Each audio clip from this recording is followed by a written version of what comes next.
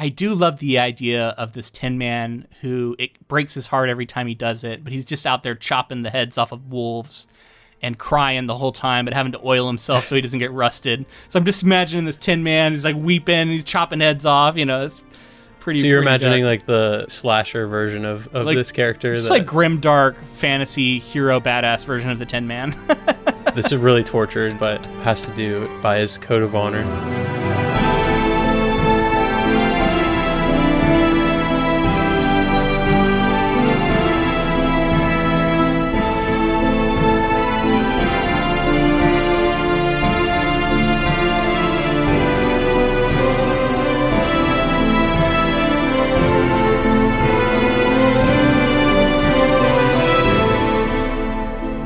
Welcome, friends, to episode 255 of the Ink to Film podcast, where we read the book and then see the movie. I'm writer Luke Elliott. And I'm filmmaker James Bailey. And this week we discuss L. Frank Baum's 1900 novel, The Wonderful Wizard of Oz.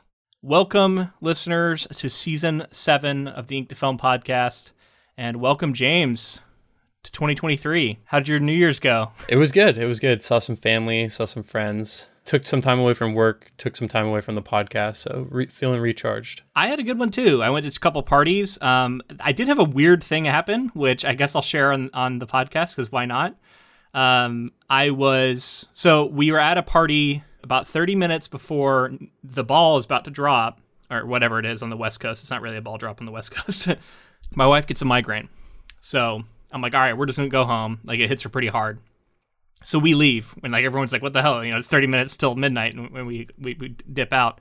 We get home, we're riding up the elevator, get to our floor, I get my keys out of my pocket so that I can like go and open the door for her, and I just like gesture, like I'm like, all right, let's go, and the door opens up, and the keys fly out of my hand, hit the ground, and like it's like slow motion. I watch them slide and go right down the crack between the elevator and the floor we're about to get off on. Oh my gosh! We were just staring at it because like neither of us wanted to move because like you don't want to try and lunge because you feel like you're gonna like kick it and make it worse. You know what I mean? So you're just hoping it's not gonna actually happen, and it did right down the crack. So I have not had keys now for a few weeks. We're waiting until the elevator like company is gonna come out next month. And where they're going to retrieve it for us. It would have cost us $400 to have them come out specially just to get the keys for us. Wow. So I was like, well, holiday rates, right? Yeah, I don't know. I was like, I'll just wait until they're already here. What percentage of you felt like you should crawl into the duct and do like a John McClane-esque yeah, like, hold on a second. I've done this before. Climb up the top. Yeah, that's what I should have done. But instead, no, I'm just waiting. Anyway, so that was a very interesting end of 2022. It was like, and then we walked in, we're like, oh, Happy New Year. Anyway, it was wild. But here we are, new season. I wanted to start the year off with a big one that had been on our radar for a long time. And The Wizard of Oz is one we've been talking about. And you always tell me, like, oh, that's a big one. There's a lot of research that's going to have to go into it. And I thought, like, okay, well, I'll give you a few weeks by starting the season off with it. We actually put it up for a vote with a few others, and this is what people voted for. But I figured it was a good time to do it. What I didn't expect was how much there was going to be about the book when I was researching that, and the author, L. Frank Baum, who wrote it. There's a lot, so it's going to be big on both, and I'm glad that we decided to do this in two separate episodes because it totally deserves it. We're going to do this episode fully on the book. And then next week will be solely focused on the, iconic film. But I wanted to ask you, like, what your relationship is and your experience is with The Wizard of Oz as a property. One of the earliest movies that I can remember watching for sure. I saw it really early when I was a kid and watched it maybe more times than almost any other movie growing up. Oh, really? Yeah, it was like one of those movies for you? Yeah, I watched it endlessly. And it's funny, like, I don't even think of it as a fantasy story, really. It feels like this, like of course it is. It feels like this epic. It feels like a story that's always existed. It feels like the Odyssey or something like that. It's like some ancient literature. Kind of a modern version of that, yeah. So something about watching it and not understanding the transition from black and white film to Technicolor and a lot of those other things where I just was a kid just watching a magical movie. Yeah, I have super fond memories of it, and it's hard for me to even think of it as a movie. I don't know. It's more of this like ingrained experience that I feel like everyone has. Right. Certainly a piece of Americana at this point. Sure. And when we went to read it, which I hadn't done before, it felt like, I'm like, of course this is based off some fantasy novel that's taking from the tropes and the trappings of a fantasy story. And they just Hollywoodified it in the, like, you know, the 30s or whatever it was when it came out. 39. Yeah. And in a time where I think fantasy wasn't, especially on the big screen, the silver screen, if you will, it wasn't super accessible. I don't think a lot of people were engaging with fantasy and films, at least. And yeah, definitely not. It's a really unique film and story in general because of when it came out. So for me, I don't think I saw this until I was in school. I don't remember ever watching it as like a young child. But I mean, pretty young in school, I guess. But it was one of those like school movies. The other one for me is Willy Wonka and the Chocolate Factory. What'd you say? Footloose? Footloose. You didn't have that experience? No, I never watched Footloose. I don't think I've ever seen Footloose. Really? Yeah. That, I don't know. There's a few. No, it was Willy Wonka and the Chocolate Factory and Wizard of Oz were like the two movies that, like, whenever you had a sub, they'd bring out the TV, they'd roll it into the room, and they'd pull this one on. And so I've seen it so many different times in so many different ways over the years. I think I've seen it projected. You know, sometimes you have it to where you could actually project a movie in some classes. So I've seen it in a lot of different ways, but I had never read the book. And it was definitely an interesting experience, but it always felt like a school movie to me, like caught up in, you know, the classroom. And I think we did talk about it some and like its historical context, but I don't remember a lot about it. I've always heard there's like some wild backstory for certain things that went on with the filming of it, so I'd be interested to revisit that. I guess you were probably maybe a little older than I was when I saw it, but there was a couple of distinct scenes that terrified me as a kid. No, it didn't, because I was in school when I watched it. I was surrounded. I was like goofing off, half watching. I've seen it so many times. I have seen it. No, I know. I never remember being afraid of anything in this movie. The cyclone scene where the witch is flying around and all this crazy, that terrified me. And then the flying monkeys, sure, really messed me up. But this is like, you know, we talked about this a little bit with like Neverending Story, where when you're really young, these certain things that aren't very scary, just they do a good job of making them really terrifying to a kid, I guess.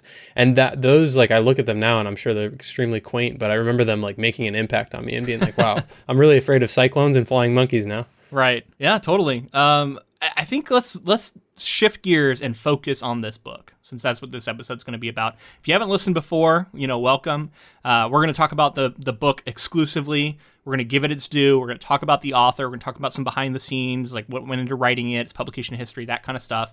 Then we'll shift into discussing the plot chronologically fairly quickly, and we'll give our reaction to it and analysis from a writer's point of view and from a filmmaker's point of view. And then we'll do the same next week for the film itself, and then, of course, making comparisons to the book that we're going to cover this week. 1900, huh? That's what you said. 1900, yeah. So I wanted to kind of put that into context, because that's just like a weird number, and I'm like, oh man, what is life like in the 1900s? Well, first off, I was looking at L. Frank Baum. He was born in 1856. So he grew up during the Civil War. Like, the Civil War ended when he was 10, so he would have been very young.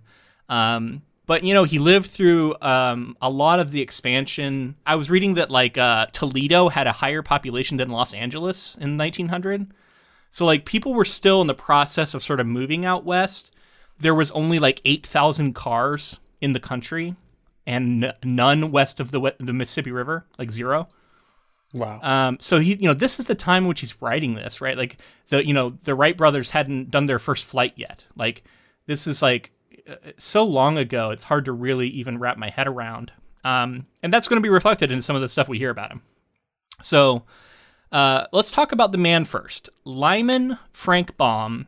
He ended up going by Frank because he just didn't like the name Lyman. Was an American author best known for his children's books, particularly The Wonderful Wizard of Oz and its sequels. He wrote 14 novels in the Oz series, plus 41 other novels, not including 4 lost, unpublished novels, 83 short stories, over 200 poems, and at least 42 scripts. So as I said before, he was born in 1856 in New York. He enjoyed a comfortable upbringing as a son of a barrel factory owner who also had some success in the oil business. He would begin his education with tutors at home in his early years. At the age of 12, he went to the Peekskill Military Academy, but he left school after a health crisis 2 years later, apparently suffering some type of heart condition. I read that it was while being disciplined for daydreaming. He was kind of a sickly child. He would daydream a lot. He was that kind of guy, kind of kid, like, staring out the window, head in the clouds. Apparently he loved writing from a very early age. He was always writing and telling stories. He never ended up earning a high school degree, and he spent his early adulthood exploring his interest in acting and writing for the stage. So he's super into the stage. I thought that was an interesting thing, considering like the film that gets made is so important to American history, right? So as a child, Baum frequently had nightmares of a scarecrow pursuing him across a field. Moments before the scarecrow's ragged hay fingers nearly gripped his neck, it would fall apart before his eyes. Decades later, he would use this tormentor in his novel as the scarecrow. I just thought that was a cool little note, because we're always curious like where these ideas come from. So as a young man, he got well known in the community for his 4th of July rocket displays. He would make rockets and set them off. And then he also was well known, and it became a family tradition, that he would dress up like Santa Claus. And then it sounds like he would like put up a sheet so that I guess you would only see the silhouette of him while he was like decorating the tree, and he would narrate that as Santa Claus for the rest of his family. Okay, performer. Who would like gather around, right? Kind of Wizard of Oz, right? Like Sure. Literally the wizard, right? Like behind the sheet. There's so many little bits that seem to have made it into the book that which I'll continue to get into. He had a lifetime infatuation with theater. He worked for several different ones. He had one where he seemed like he got scammed by them, and it really set him back. It sounds like they convinced him to buy a bunch of new costumes for the entire production on promises that he would eventually get the lead role, which of course never happened. So he ended up just bankrolling a bunch of new costuming, because it sounds like he did have money because he came from this like fairly wealthy upbringing. But he really wanted to do this, right? And he would be writing screenplays, acting. On November 9th, 1882, he would marry Maud Gage, who was the daughter of Matilda Jocelyn Gage, who was a famous women's suffrage and feminist activist. Now, the reason I bring that up is he would go on to write in newspapers, and he would write all these books, and he became like a pretty well-known figure, and he did have some, I mean, they would be quaint today to look at them, but he had some feminist kind of leanings in his books. He had nations where there were women warriors. He had women in power.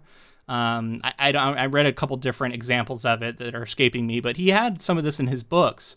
And it seems like he was like fairly progressive in that way, even though he was born Methodist and was a pretty devoutly Christian man. You say even though. These things are not incompatible, but they often seem like they are, I guess. But they're not. It's good to remember that. And this is a different time period. I thought that was all interesting, right? And I'm like liking this guy. I'm like, I like this. He starts writing fantasy too, and he really, where the Wizard of Oz came from was he was looking at these old Brothers Grimm fairy tales and Hans Christian Andersen. Like, we've talked about these old fairy tales, right? And he was like, they're so violent and they're so dark, and they're really not that great for children. And so he thought that children's books should be less violent. And so he started rewriting them, and I think his first book was like a Mother Goose style retelling, in which it was like versions of older tales, but with some of the like darker bits kind of omitted or changed. And so sometimes people look at him as like the start of the movement to sort of sanitize a lot of the old tales that were told to children, because a lot of the old tales were told to scare children specifically, like listen to your parents or you'll get your legs cut off or whatever. It was always something like really dark, right? Yeah. And he wanted to change that, and his idea was that children should just be children. They should just have fun. They should be reading books that have fun illustrations. He believed that like all children's books should have illustrations, and they shouldn't have morality like hitting them over the head. And so he was also really inspired by Lewis Carroll, I was reading, and Alice in Wonderland. Because I was like, where does this stuff come from? Like, okay, Alice in Wonderland, I could see that. Like that, I can see that connection for sure. It's funny to me though, because I don't see that's my problem with the story, is it's so ingrained and it feels so much like one of the first in this style that I don't think of it having a lot of like contemporary fantasy alongside it. But clearly, I think in the book community there was. Well, and a lot of it was also just he wanted to write a fairy tale style story, and mine had an introduction where he even talked about that, his like interests in fairy tales and how he wanted to change them and stuff. And he was talking about the children of today, which I thought was funny because it was written in 1900. Yeah, talking about the children of today. I was like, oh, that's good. But then I get to this part. So as much as I'm liking this guy and I'm feeling for him, this part grossed me out. He would write for his newspaper, right? And he would publish a article in which he called for the extermination of all Native Americans. This was like right after Wounded Knee happened, and he was basically said they're all savages and it would be best for them and for everybody if they were just wiped out. And some people tried to argue that this was satire, but he doubled down, and I think like a few years later wrote another piece in which he just basically said the same thing. What's weird is he had family members who were like advocates for like Native Americans, and he had his mother-in-law, Matilda Gage, the famous suffragist, like I talked about, was initiated into the Wolf Clan and admitted to the Iroquois Council of Matrons and recognized for her outspoken respect and sympathy for Native American people. So, he had people with his own family were probably not too happy about this. So as much as we want to give him credit for his like sort of feminist leanings and stuff, it's like, yeah, he also was advocating for genocide. So that's not great. Apparently, even some of his ancestors have like apologized to Native American people on his behalf. I mean, rightfully so. If you any goodwill that this person like had built up with this story or anything like that, now I'm just that person's a garbage person. That. Well, I mean, I think it's important to remember. Like, I mean, we see this all the time today. Like, people get caught up in the politics of their lives, and this was a time in which America was expanding into areas that were controlled by Native Americans, and we clearly see now how evil this was and how it was stealing land and the genocide that was going on. But, clearly he was convinced by sort of the racist dialogue and racist propaganda of the time. And unfortunately, it seemed like he aligned with it and believed in it. Yeah, I don't know. I think there's a moral compass that it doesn't matter the generation that you feel like that's an evil thing. You would think. Clearly, he didn't see them as people from the writings. Like, he really just saw them as, savage, just not people. It's messed up, man. Definitely messed up. So it's anytime we're covering something that's this old, like I feel like there tends to be something like this. If I start digging into it, there's some skeleton in there, and I'm like, oh no, I was starting to like you, Frank Baum. He would go on to like continue to write this series. He would try and write other books in different fantasy lands, but none of them were successful. And children would write to him wanting more Oz stories, and he became extremely well known for this series. And think about the time period we're talking about, right? There was like tens of thousands of copies sold. I think by the time the movie came out, it was in the millions. It was just incredibly popular. As he was dying in 1919, he suffered a stroke. He slipped into a coma, and his last words spoken to his wife during a brief period of lucidity was, "Now we can cross the shifting sands." And the Shifting Sands was literally the name of the desert that surrounds the land of Oz. Mm-hmm. So it shows me that to him, he lived so much in this world and he thought about it so much that it really was like heaven to him, right? Like it was his concept of heaven. And so much so that on his deathbed, that's what he's talking about, right? It's just interesting, right? Like he and like I said, he tried to write this other stuff, but he couldn't find success anywhere else. So he kept coming back to it. It became the defining thing of his life. And then notably, he died 20 years before the film adaptation. However, that's not to say that there weren't any adaptations. There were some stage productions of The Wizard of Oz that came out. One of them as early as 1902. So 2 years after it was published, there was a stage production. But I thought this was kind of fun. It was a more adult version of the story. That it replaced the Toto with Imogen the cow, and Trixie Trifle, who was a waitress, and Pastoria, a streetcar operator, were added as fellow cyclone victims to Dorothy. The Wicked Witch was eliminated entirely from the plot, and it was about 4 friends who were allied in an attempt to usurp the wizard who hunted them as traitors. So this was a very different version. It was adults. They were fighting against a wizard. There was no wicked witch. There was a cow instead of a dog.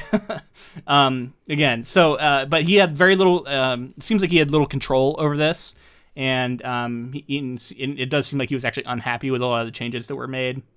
There were also explicit references to politics of the time, including President Roosevelt, Senator Mark Hanna, oil tycoon John D. Rockefeller, that kind of stuff, right? So it was like very like, oh, we're going to take shots at a lot of political figures at the time. Mm-hmm. Sounds entirely different to me. But, I mean, it's got some pretty wild posters. You see, like, the Tin Man, and he looks kind of similar to how he ended up looking in the movie, in the posters. You could see a lot of the imagery that they would wind up using for the film, I think, came from these early stage productions. It had been done a few times, and they ended up using similar-looking things. I mean, there's so many little details, but I just really can't get into all of them. There's a lot of stuff around, like, the places he lived. There's a theme park now that, tries to reference a lot of the stuff. He, at one point, started telling people that he had bought an island that he wanted to make into the Land of Oz. And it was going to be a theme park for children only, and it was going to be run by children only, and he was going to be the only adult there, which sounds really weird. Oh, my God. It's, like, a bunch of wild shit. But then there was, like, no evidence that this ever happened, but apparently he said it a lot. But there's, like, no evidence that this island even existed, much less that he bought it. Very strange, right? But, I mean, he was rich. This made him very wealthy eventually, and he lived all over the country, and during this time period, to be kind of a superstar children's book author, that's incredibly rare. So it's just a fascinating life to think about. Is really what I came away with it, for better and worse. Everything you're telling me about this person sounds like it's building this like myth of a person who was going on to write this specific fantasy story that would change the world forever. And, it sounds like the book had similar impact to what the film had. I think the film was had. Ultimately, the film ended up being bigger. I mean, clearly, but it was big. Like, I don't want to overshine like how big it was for the time. I mean, obviously, like, it still is his story. It just got, the medium that we've encountered it now is different. And the story itself, too, is like he doesn't really reinvent the wheel along the way. I feel like there must have been, he's referencing some of these Brothers Grimm novels and stories that existed. And I guess in the thing that he did reinvent is what you're talking about, is that sanitizing it and making it very accessible, I guess, to all audiences. Although it's interesting because there was some pretty violent stuff that happens in this book, which we'll talk about.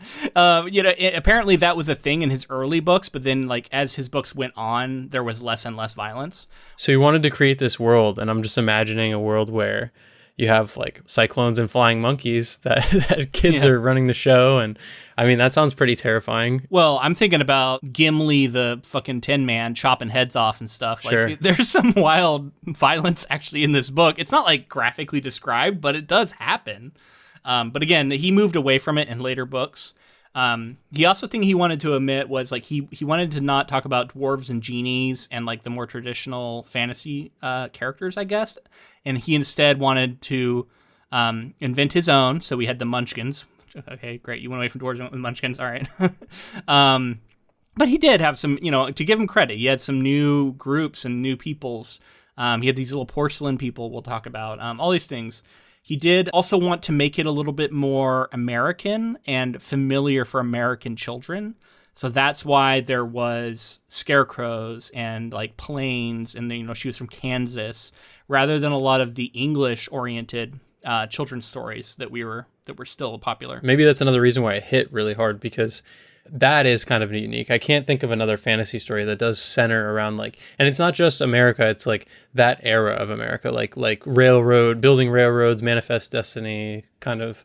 I guess that was like a bit before, but you know what I mean? Like they're going west and like. No, it's caught up in all of that, I think. Yeah. Yeah. That's all baked into the story in a way that, like you said, it's traditionally European or maybe something else. It's interesting because there's been so much critical analysis done of this story in general, The Wizard of Oz.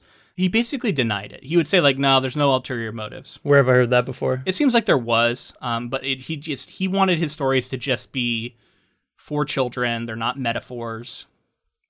They're not. He even says like he didn't want morality lessons, but I feel like there's absolutely morality lessons. If you're writing a children's novel, it's inherently a morality tale. Seems right? like it, but I guess this was less heavy-handed at least than a lot of the other ones he was seeing. Well, so that's a good point. What do you take away with this story? Like, what was his main focus on writing the story other than entertainment of children? I felt like a lot of the story was partially the idea of like don't judge a book by its cover, but more so you can't trust anybody. So I kept getting this vibe of like everybody's got ulterior motives and they have like hidden personas and things that they don't want you to see. And I'm like, what's the lesson here for a child reading this? Is like, don't trust these people, don't trust adults and authority figures and these people, and everybody's kind of, although the flip to that, I guess, is that people don't even understand like the depth of themselves, kind of like you get all of our main characters kind of like have all the capacity to do the things that they want to already. So that's kind of a fun story for children to read. Like, oh, I'm capable of anything, even though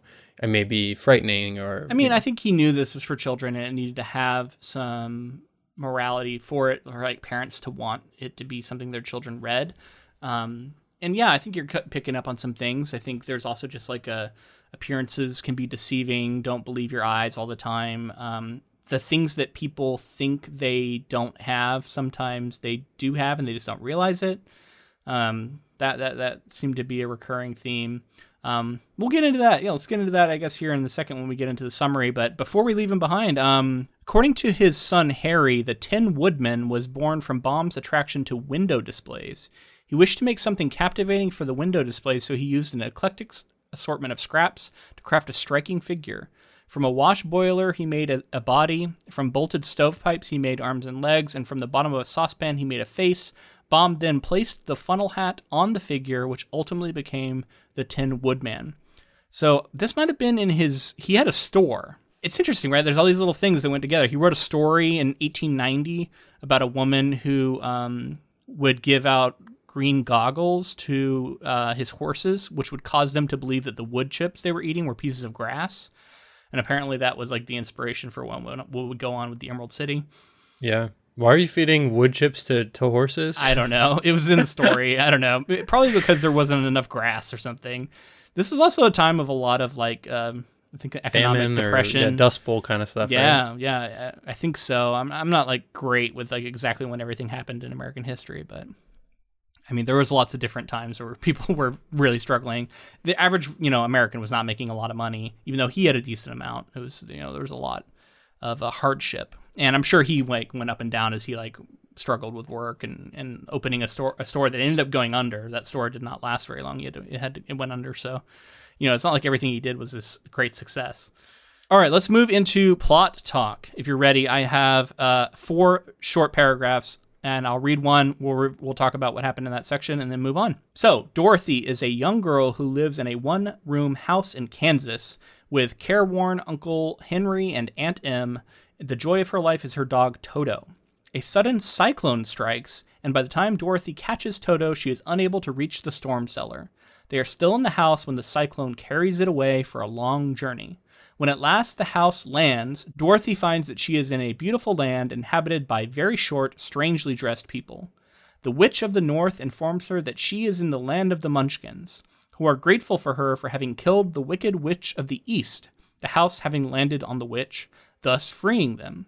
The Witch of the North gives Dorothy the silver shoes of the dead witch and advises her to go to the City of Emeralds to see the great wizard Oz, who might help her to return to Kansas. The witch sends Dorothy off along a yellow brick road with a magical kiss to protect her from harm. All right, let's start there. That's the setup of the story. And I was pretty taken with how similar this was. Like, okay, this is just like the movie in almost every way. I think the slippers, shoes being silver instead of ruby is a pretty big difference. But a lot of this other stuff was pretty similar. I think Dorothy feels younger to me here, like more of a truly little girl than we get in the movie, where it's like, I don't know. I guess I don't know. Was it Judy Garland? I don't know what her age was. Yeah. I mean, she was clearly like she was young. Teenage to a young adult, but this is a child. This is a child, like 8 years old, something like that. Right. Very, very young. which just changed things. And you mentioned one of the things that stood out to me a lot that I tracked through a lot of this reading, and it flagged in my mind because the slippers were silver rather than ruby, and it's color theory throughout, and what he's doing with color, and the way that he's saying, these characters have a lot of like green with the Emerald City. These characters, their primary color is red, and the way that's talk about how blue's popular in this land, and she has the blue and white dress, which actually I think does make it into the movie. Color theory, there's a lot of thought that goes into it. And when you get into like composition and cinematography in general, you think about like the way that colors complement themselves, but there's certain colors mean certain things. And so seeing like our main character wearing blue, certain characters wearing red, certain characters being associated with green, and then the yellow brick road and what yellow represents. I just found, it's a shorthand for, even if you aren't connected to that in any way, the colors bring about certain emotions, and I think kids can latch onto that too. And I just thought that was a really smart detail that I never really thought about with The Wizard of Oz before, which it's so blatantly obvious to me now, but it's just one of those little details I never really thought to dig into. Yeah. One of the things that stood out to me was the construction of this story is kind of fascinating, because Dorothy accidentally does a lot of stuff in this book. She accidentally kills one of the biggest villains in this entire land. She is then sort of hero worshipped for it, even though she did it by accident. She kind of just stumbles into a lot of stuff. She gets these series of people who would join her party, which we're about to talk about. And her whole story is sort of one of just kind of being caught up in an adventure. And I think that's sort of fun for a kid. And it's almost the opposite in some ways of like what we're taught with agency for characters and like being the driving force of the plot, not letting the plot drive you. Like Dorothy is totally caught. Perfectly. She gets caught up in a cyclone and transported somewhere, and then the whole plot carries her along, makes her the central figure, but she doesn't have to make a lot of choices. It makes me think about style and how certain styles of stories come in and out of style, and this feels like something that the main character, the main draw to this story, isn't necessarily like you're living vicariously through the main character, but it's more about the world. Yeah. Oz is where you're going. Also think about being a kid in 1900s America and reading a story about this. Like, this is before Lord of the Rings, before all the stuff you've seen, like, and then there's Oz, and then there's the idea that a cyclone could just come to your house and take you there. And you think about Kansas and cyclones, obviously, like people who live in that area, they're thinking about that often. I wonder if ananybody ever went into a cyclone because of this. That would be dark. That'd be pretty dark. But it might have somewhere just to get into the cyclone. And I could just see how this would like blow you away as a kid, right? Like, this is like probably the first and only fantasy thing you've ever read, and it's so cool, so interesting. That's kind of what I mean, is like the main character in this case is kind of the world. Like, you're getting to see this fantasy world nothing you've seen before. It's target audience, right? Like, it's the child who's reading this can totally see themselves in Dorothy's silver shoes. All right, so on the long journey to the Emerald City, Dorothy and Toto are joined by the Scarecrow, who wishes he had brains, Tin Woodman, who longs for a heart, and the Cowardly Lion, who seeks courage. They face many trials along their route, but they overcome them all, often because of the Scarecrow's good sense, the Tin Woodman's kindness, and the bravery of the Cowardly Lion. At last, they reach the Emerald City, where the Guardian of the Gates outfits them in green-lensed glasses and leads them to the Palace of Oz. Oz tells them that no favors will be granted until the Wicked Witch of the West has been killed. All right, so this covers like a good chunk of the book here. Let's talk about the introduction of each of our characters. To set this up too, I remember when we were covering The Hobbit and we were talking about how each chapter feels like an individual story that you can tell to a child at bedtime kind of thing. Definitely. This very much felt like this as well. And maybe that's just has to do with the fairy tale of a certain era has that. But I like it for that. And I don't know, to my modern sensibilities, it feels almost like a video game, right? Like you're progressing through these, like, they definitely weren't thinking about that in 1900. Right, yeah.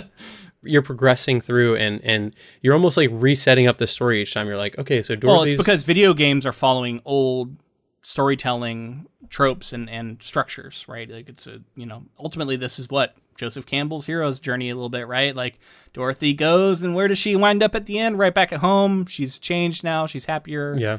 having had her adventure. And I guess I'm specifically talking about like the beginning, middle, and end structure of each chapter on its own. So there's like, Sure. Setup. They do. I agree. They do kind of stand alone. Like I could imagine reading a chapter to a kid before bed each night, and it would feel like an installment in the adventures of Dorothy and Oz. There's the rising action. They overcome the obstacle, the climax, and it's got all that built into each chapter, and that kind of makes it very readable too. You can keep going. Which I wanted to ask you, like, I guess I never really asked you, like, how did you feel about this book in general? Like, I know we're not the target age category, but I always imagine, like, if I had a kid, was this something I'd want to read to them? And where does it, and like, how did it stack up to my expectations for what kind of book it was going to be with everything I knew about it? How did you feel about it? I guess I would say, I would like to read it to a child or something like that. It's definitely not necessarily for me. I think you can see a lot of influence there, but it didn't enthrall me to the point that I was like, oh, I'm so excited to continue on. It was mercifully very short, which if this is extended out to like a, I don't know how page-wise this is a couple hundred pages or something. If this was extended out to like 1,000 pages, that would, that could overstay its welcome pretty easily. I'm sure we'd get a lot more detail, but I liked the ways that I could kind of try to revert back to being a child and think like, what would I think even as like a kid in the 90s? Like, what would I feel reading this? I bet if this was not a book that my mother read to me a lot when I was young, and she read like Chronicles of Narnia and Redwall and a lot of different series that were influential, but this wasn't one of them. But I think this would have fit. I think this would have been one that we would have enjoyed, especially when I was very young. I think I would have enjoyed this, and especially it would have been interesting if she had read this to me before I'd seen the movie. Yeah, like, I wish that had happened. It would have been cool. So. And that brings up a good point. I guess one of the main ways that I was enjoying consuming this is being really interested in where the movie decided to deviate and like the things that are original to the story that didn't necessarily make the cut. I found a lot of enjoyment in that and kind of seeing like, oh, this is the true version of the story. It's reading it as a historian almost. Yeah. Yeah, no, sure. I'm with you. Yeah, I mean, I enjoyed it. I thought it was better than I thought. It held up better, very readable. So, I full disclosure, I listened to the audiobook for most of this. I do have the physical copy up here, but I read most of this by listening to it while I was like walking the dogs and stuff. And Anne Hathaway was the narrator for it. Oh, wow. And she was great. She did all these fun voices for all the different characters. Like, I even had a few of them that I wrote down because they were so funny. So I thought she did a great job. And like Anne Hathaway, that's a heavy hitter for an audiobook narrator. Really random, because I can't think of a property. Was she involved with like Wicked or something, or like? Yeah, I don't know. That's a good question. Cool, nonetheless. Very cool. So Scarecrow, the guy wants brains, and immediately we see, like he says, "I was born the day before yesterday." Which I love that line, right? And he says, I actually wrote down a line here that I thought it was really interesting. He said, "It's such an uncomfortable feeling to know one is a fool." And of course, that shows a level of wisdom, right? Like to know one's own limitations is wisdom itself. And I think there's a reason I've read that a lot of people saw like Buddhist teachings in his work and like certain spiritual lessons. And apparently, even though he was Christian, that reminds me, he didn't send his children to like a Christian school, like a primary school. He instead sent them to one for ethics that was like an ethics school. It was interesting, like an ethic morality school, but it was apart from religion. It was not associated with religion, which is fascinating, right? So like it seems like maybe he wasn't like the most devout. I don't know, and it wasn't like this was a Christian allegory. I never felt that. No. Right? I was never like, well, this is clearly Jesus and we're telling the story. Like that was not a thing in this Which book. You do get often with a lot of fantasy stories. Talk about Lion, Witch, and the Wardrobe.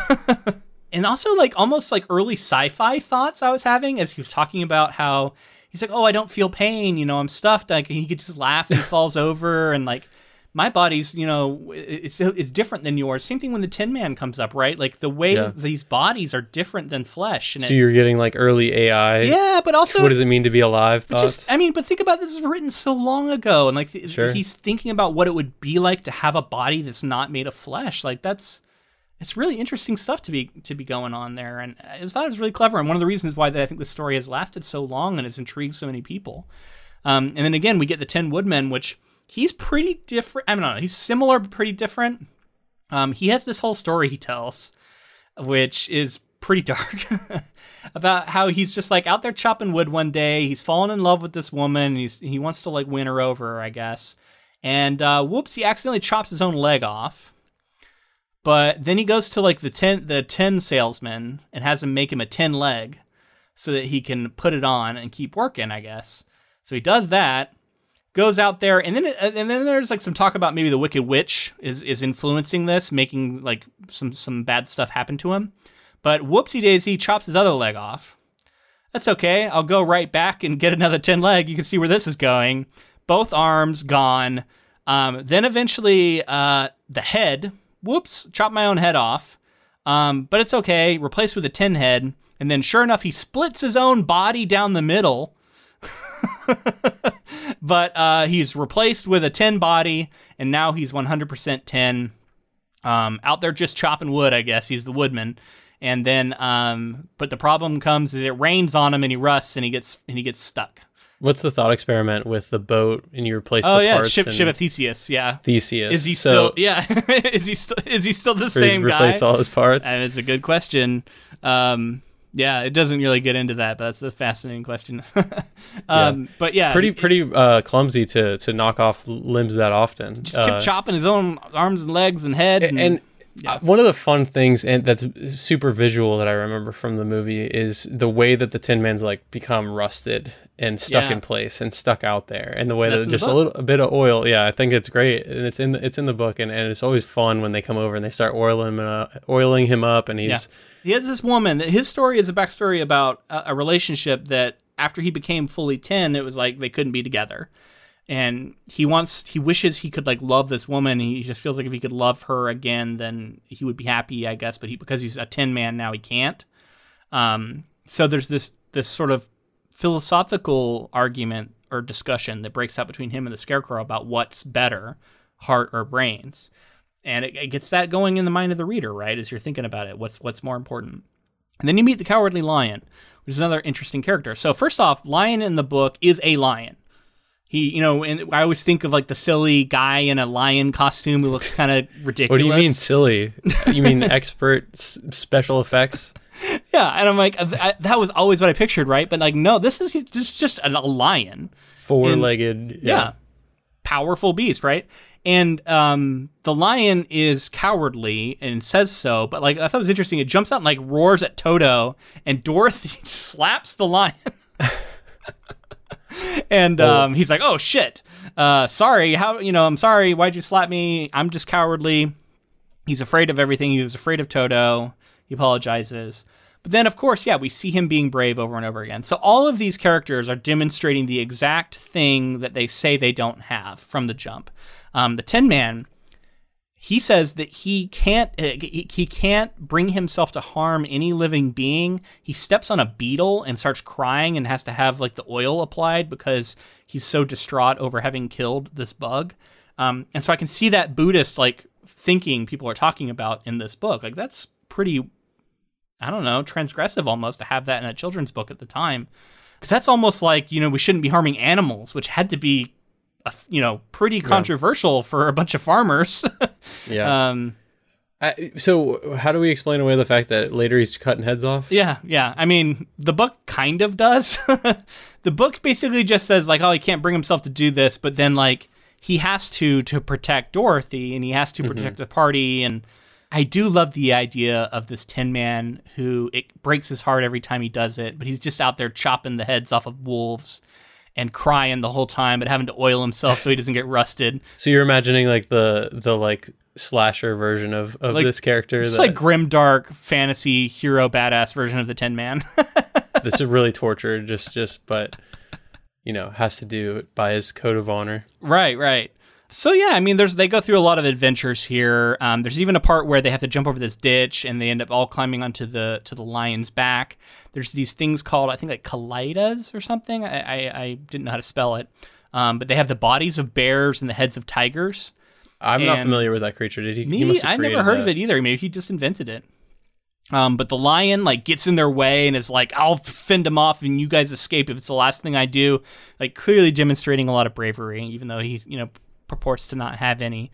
And then I thought this was the point where I was like, I have to talk about Anne Hathaway, because there's this moment where the Scarecrow gets stuck in the river. I love this part. This is super memorable. Also not from the movie. Yeah, not from the movie. And the stork comes along, and they have to talk to the stork, and the stork agrees to go save the Scarecrow. She gives the stork this super funny Valley Girl voice. Really? A super Valley Girl. It was so funny. It was like right out of California, almost out of the movie Clueless. And it's a stork, and it was so hilarious. I really enjoyed that part. Just a lot of good stuff. She did a lot of good work with her voices. Like, some of them were clearly kind of evoking voices from the film, but other ones obviously are not in the film, so she was able to just kind of have her own fun with it. Yeah. No riverboat ride in the movie. That didn't make the cut, apparently. But I had a lot of fun with that. Like, he's sort of paddling the boat and then gets, like, propped up, and he's Scarecrow in the middle of a river. You know what it reminds me of? Cool. House Moving Castle. Isn't there a moment where they're like going down a river and it's got a Scarecrow?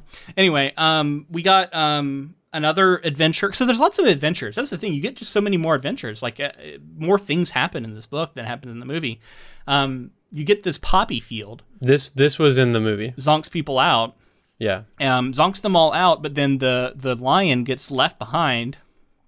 And they're like, oh, I guess we can't save the lion. He's too heavy. But then the field mice show up, including the queen of the field mice. Gets saved, I think, by Toto? No, who saves the field mouse? I think it's the woodsman, maybe. He like, kills a cat. Yeah, I think he chops his head off, actually. Yeah, now that I remember. Because he said he just chops his head off because it's chasing a mouse. So, yeah, okay. I'm just imagining, too, like, you know, the samurai, will pull their sword and put it back together, and they kill it that quickly before anybody can see it. That's what he's his doing move, with too. axe. He just decapitates people. That's what he does with that axe. He's just... But yeah, so he saves the queen, and then she ends up summoning all these other little field mice to go and carry the lion out. So just lots of fun. Like, you said it's in the movie. I actually don't really remember that. Were there field mice? Not the mouse part. That part? Okay. I'll be interested to see like what all is there.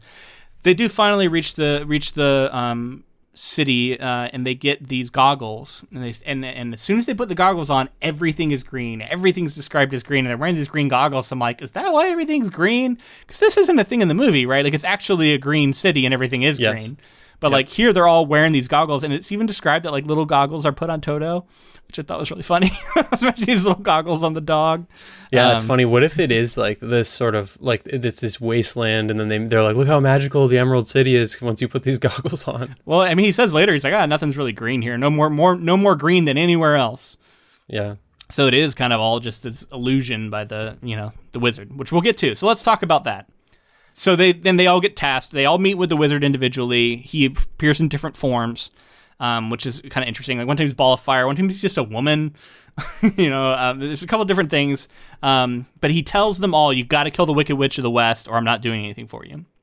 So the companions head to the land of the Winkies, ruled by the Wicked Witch of the West.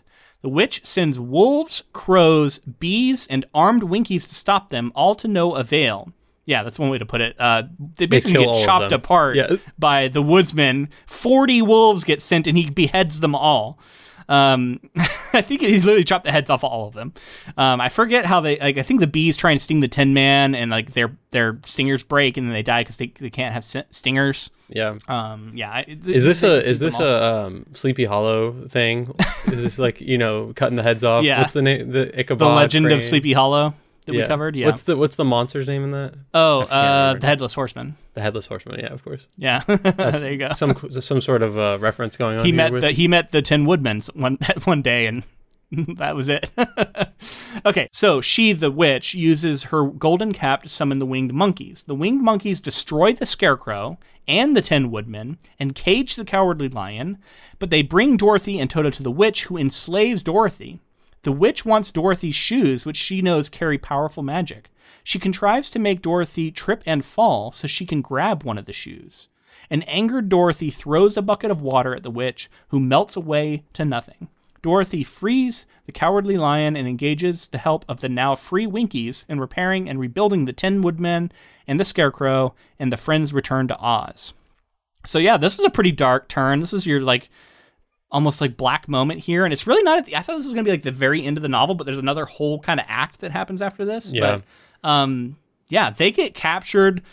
Scarecrow's stuffing's all pulled out. The Woodman's like thrown in a ravine or something and like beaten up. I think this is the part that messed me up. Was the monkeys are the ones who are pulling that shit out of the Scarecrow and stuff. Like, it's terrifying.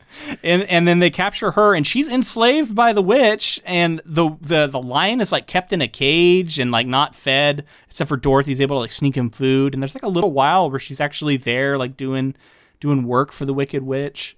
Can we talk about the characters that are called Winkies, and where, if we think this is like a chicken or egg scenario with the use of the word Winky? Oh, I don't know. This is just like incredibly weird word, but I guess you could say the same about Munchkin and all the other characters. Munchkin's types. more known, I think, nowadays at least. Yeah, I don't know.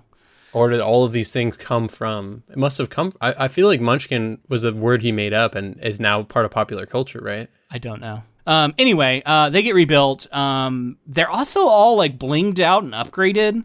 Like the woodsman's got like a golden axe now, or it's got like a half its axe is golden, and like cursed items. Yeah. Scarecrow has like a cool cane that he now walks, like a pimp cane he walks with now. Like they get like blinged out with jewelry. She keeps getting like little magic items. She gets this whistle from the mice. She gets this golden cap now that she wears, where she can summon, or the silver slippers. Silver slippers. She can summon the winged monkeys now 3 times. She's told. This is very fantasy D&D, right? Like they're getting their +1 weapons, and they're. It's interesting. It's interesting how this all. This is obviously before all of that, right? So it's like, it's interesting that this is the thing. They're all in a party too, right? And they all have their own roles within the party. Yeah. You think of like Excalibur and stuff though, right? It's always, I think fantasy's always had magical items that are just the objects of power that people, use. Okay, so let's finish this thing out. Let's finish out the plot. Oz does not summon them for several days, and when he does admit them into his presence, he seems reluctant to grant their wishes. Toto knocks over a screen, revealing that Oz is only a common man.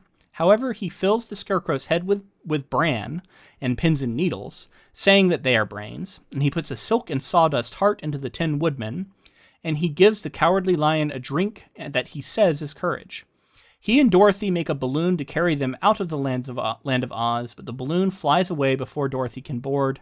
Oz leaves the Scarecrow in charge of Emerald City. At the suggestion of a soldier, Dorothy and her friends go to seek the help of Glinda, the Witch of the South. They encounter several obstacles, but at last reach Glinda's castle. Glinda summons the winged monkeys so that they can take them and the Tin Woodmen back to rule the Winkies, and the Scarecrow back to the Emerald City, and the Cowardly Lion to the forest to be the king of the beasts. Then she tells Dorothy how to use her silver shoes to take her back to Kansas. Dorothy gathers up Toto, clicks her heels together 3 times, and says, "Take me home to Aunt Em." She is transported back to the farm in Kansas. So this is that 4th act I was talking about. I was expecting all the stuff with the wizard. Like, that was pretty understandable. He reveals that he is from Toledo, and he's just this guy who's been living here a long time fooling everybody. But then they're going to leave. She misses out on it, and then she's going to have to figure out another way back. They go on another whole damn journey. They encounter some some stuff on the way. They have to cross over this porcelain wall, through this porcelain wall, and all these like porcelain little figurines that are animated, and it's like Toy Story land there, because they're basically Toy Story style figurines that when they're on a mantelpiece in somebody's house they can't move, but they're only when they're with this little town they're actual people, and they can walk about and like freely act. There's a movie that came out a bit ago called like Oz the Great and Powerful. Yeah. And I think that might be based on material. I don't know. You have to tell I don't me, know the details of it. I think I read that Frank Baum is the name of one of the main characters, but it's not supposed to actually be him. It's just an homage to him. And I think in that movie they do some of this porcelain stuff, and I think some of the stuff that got left out is added in other movies.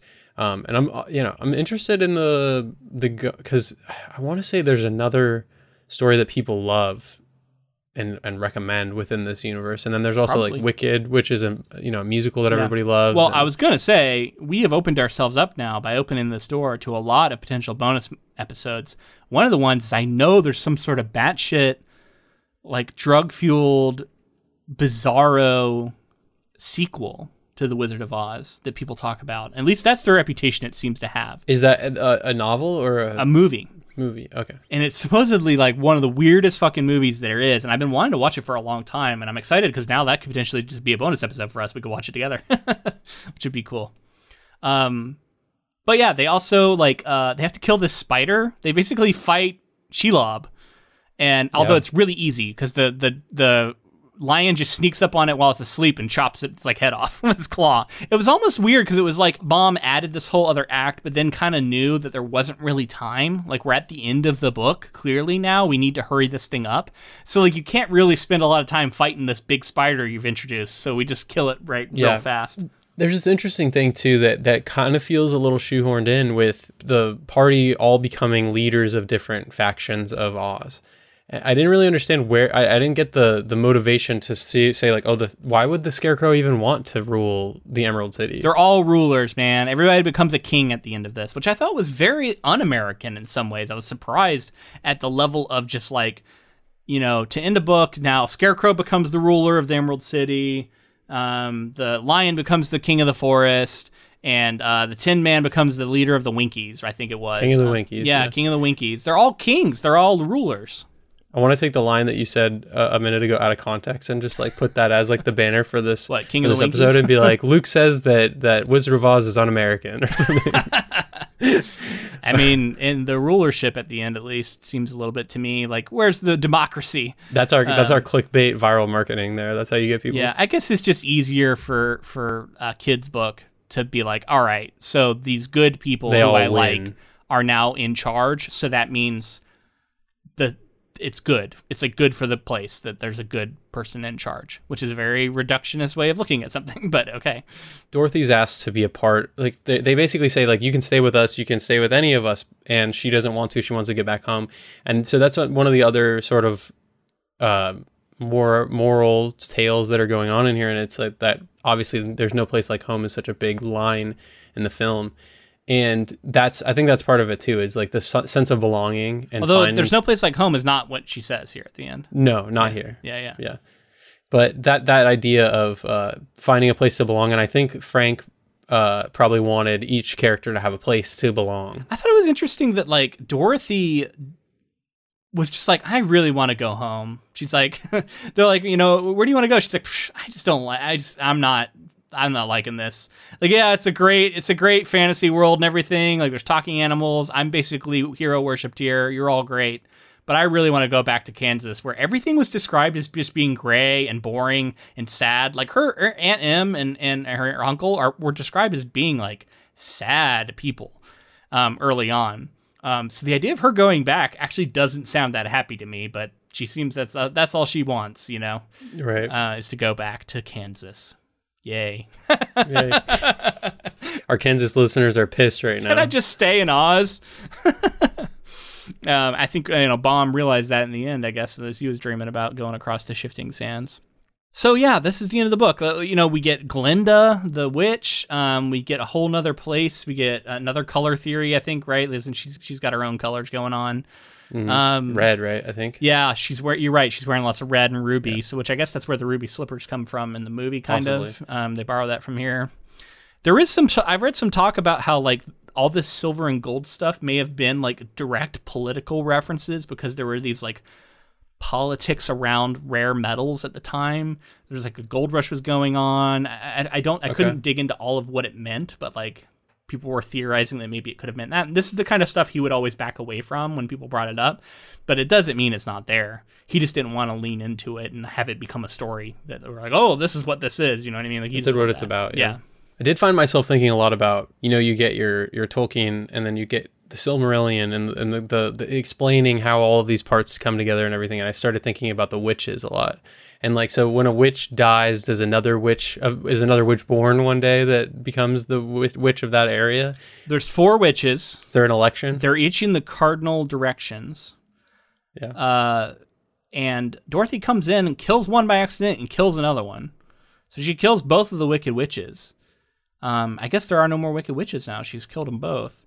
Why? I wanted to ask you, why are north and south witches good and east and west witches are evil? Do you think there's anything there? Or is it just arbitrary? That's really interesting. There's probably something really deep analytical way of digging into this. Yeah. Oh, See, man. I was thinking about the Civil War, North and South, but those are both Okay. good. Well, I mean, like the West sort of being untamed. Yeah, in America at the time, maybe it was starting to be though. Yeah, probably. Yeah, this in 1900. Yeah, it was definitely. I mean, there were people out there. It was just Sure. there was just still a lot going on with it. I don't know, Yeah. because this was after the Civil War. Yes. It's a weird time in America. I'm trying to imagine it, because it feels so old fashioned, yet it wasn't that old fashioned. Like this was the dawn of a lot. Like the cars were starting to become a thing. The Wright brothers were about to take their first flight. That kind of stuff is going on. I mean, the Industrial Revolution was definitely in full swing. You had cars, Telegraphs are starting to happen. Telegrams or whatever are starting to be a thing. railroads all over the place. I'm sure. Yeah, they're still. Yeah, I think they were probably all the way across at that point, I imagine. Yeah. Anyway, fascinating book, right? And from a fascinating guy. Really unfortunate that he had such racist views towards Native Americans.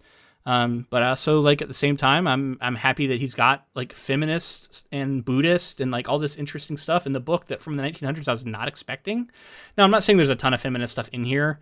I don't think that's really safe to say, but there wasn't a lot of stuff that really rubbed me the wrong way. I'll say that much. Like, I felt like mostly fine. And I was expecting more of that. I was like, oh, what's this going to be like? So yeah, it's an interesting one. I think people are flawed, and unfortunately, sometimes very much so. But I think it's still fascinating to talk about, especially when it's something that's already this ingrained into American culture. I think it's interesting to look at, right? And I think a lot of people forget about the book. They look at this as this movie, and they don't even know it's a book. They don't care that it's a book. They don't know about this author who invented Oz, and it was his whole life, clearly, and was famous for it. Yeah.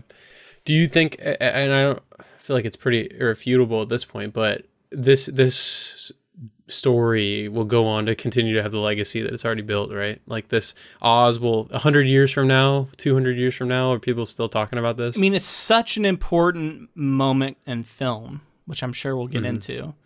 I just can't imagine. There's not going to be many other opportunities and it'll always have its place, right? Like it'll always be that moment and that thing. So this is just one of the most famous movies of all time. I think it's got to be, right? And it's very interesting that it's seemingly extremely successful book gets overlooked just because of the magnitude and the size how of huge what the movie this film is. did. Yeah. Which that's a great segue, man. We're going to have to cover that one next week. There's going to be a lot to get into. If you enjoyed our coverage and you are happy about season 7 starting off, a great gift to us to start out the season would be a rating and review whatever you chose to listen. If you see us on YouTube, give the video a like and subscribe. All that good stuff helps get the word out. Tell a friend. This is going to be a fun season. I'm looking forward to it. I think there's going to be a lot of big ones that we're going to tackle that we've been meaning to tackle for a long time. So I'm excited, man. Also, make sure you're connecting with us on social media. We're on Facebook, Twitter, and Instagram. All those at Ink to Film. We're on TikTok. And then also we want to shout out more often our Discord. Yeah. We're going to try to start doing some more stuff on Discord and chatting over there. Has been a lot of fun with our diehard We talked listeners. about maybe doing some gaming on there. Something James and I have discussed. Maybe streaming some games and just like you can come hang out with us and talk with us. I mean, there's a possibility that we play games with listeners on there and stuff too. So yeah, I don't know how it works, but I'm sure there are ways to do that. And Jackbox is something you can do. Like, I'm sure we could find ways to do that. I think that'd be cool. And the way to get on our Discord is going to have to be, you have to just let us know that you want to join it, and then we'll send you a link because it is private. I don't want to make it a public thing because then just anybody can join. I want it to be people who actually listen. So, but that's all that it takes. Like, just actually listen to the podcast, request a link, and then, you're welcome to join us.